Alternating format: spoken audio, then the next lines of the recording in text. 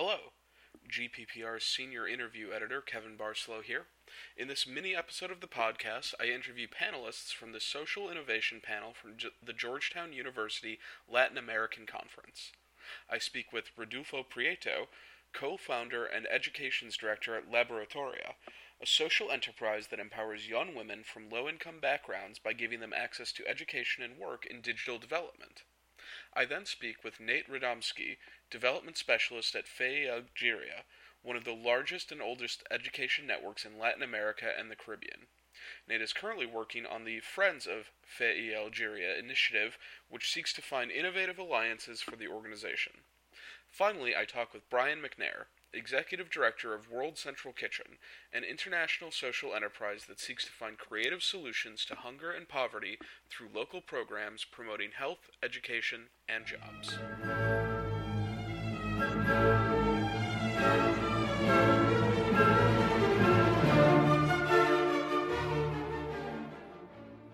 In general, how does your organization interact with both the private and government sectors? And how important are these sectors to achieve the objectives of your organization?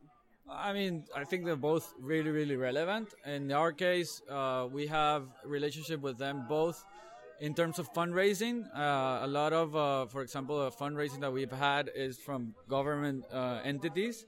And also we have had a lot of backing from private entities as well.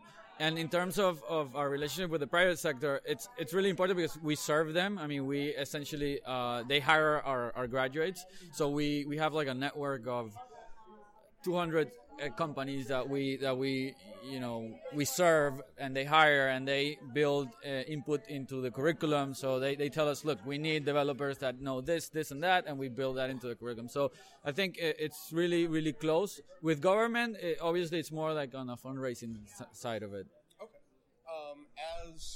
As governments start to develop more technology and use more code, do you feel that there's going to be more of a government pipeline as well? I hope so. Yeah, I think that one of the key things that's going to happen, I see in the next 10, 15 years, is what they are calling like digital transformations. Like every business is going to be a digital business eventually.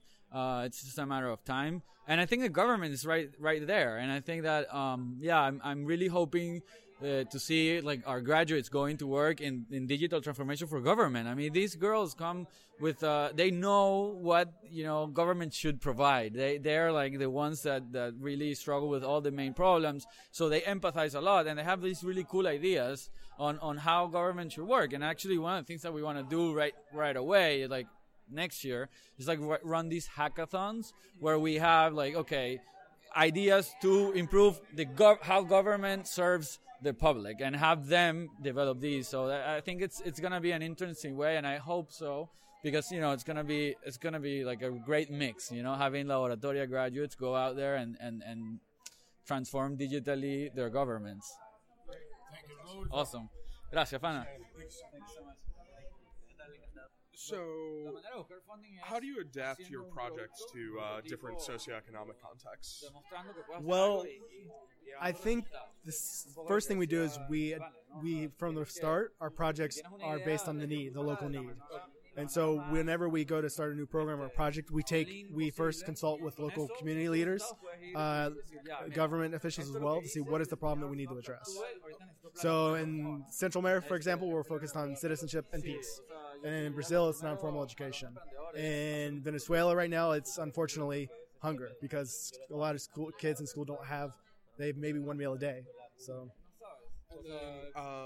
With the cultural aspect as well, what are some of the most important kind of lessons you've learned in like working in a lot of different cultures?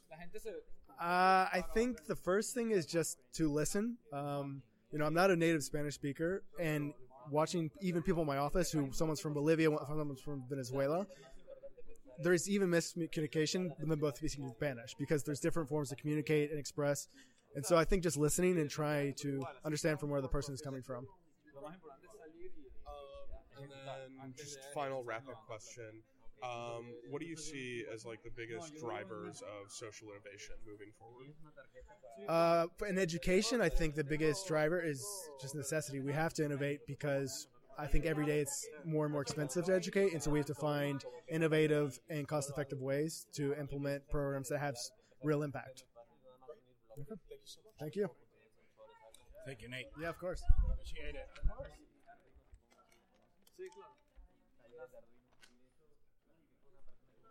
In general, how does your organization interact with like the private and government sectors, and how do these interactions sort of like shape your organization's goal and mission? I'm a big fan of funding things privately. I don't really want to plug into the international development norms, which is IDB, World Bank, and all of that.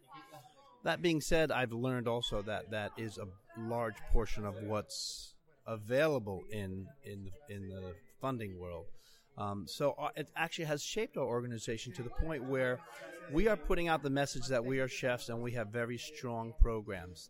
So if you're a large NGO that bids on U.S. aid, World Bank, IDB kind of grants, you can contract us for our piece of the pie, which could be culinary training, clean cook stoves, food safety sanitation training. So whatever is the piece that we do, which is seen through the eyes of a chef, that is our unique niche, you can contract for us. So I don't mind being involved in that funding.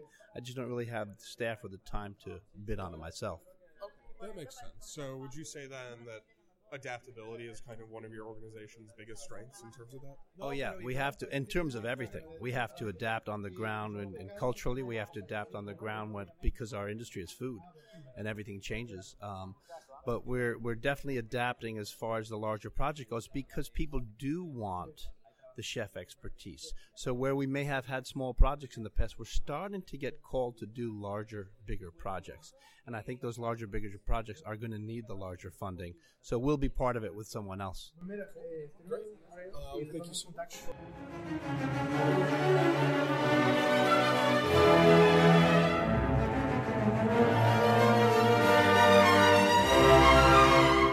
Thanks for tuning in to this episode of the GPPR podcast. I hope you enjoyed it. If you're interested in more, check out gppreview.com, our Facebook page, GPP Review, and our Twitter, @GP Policy Review.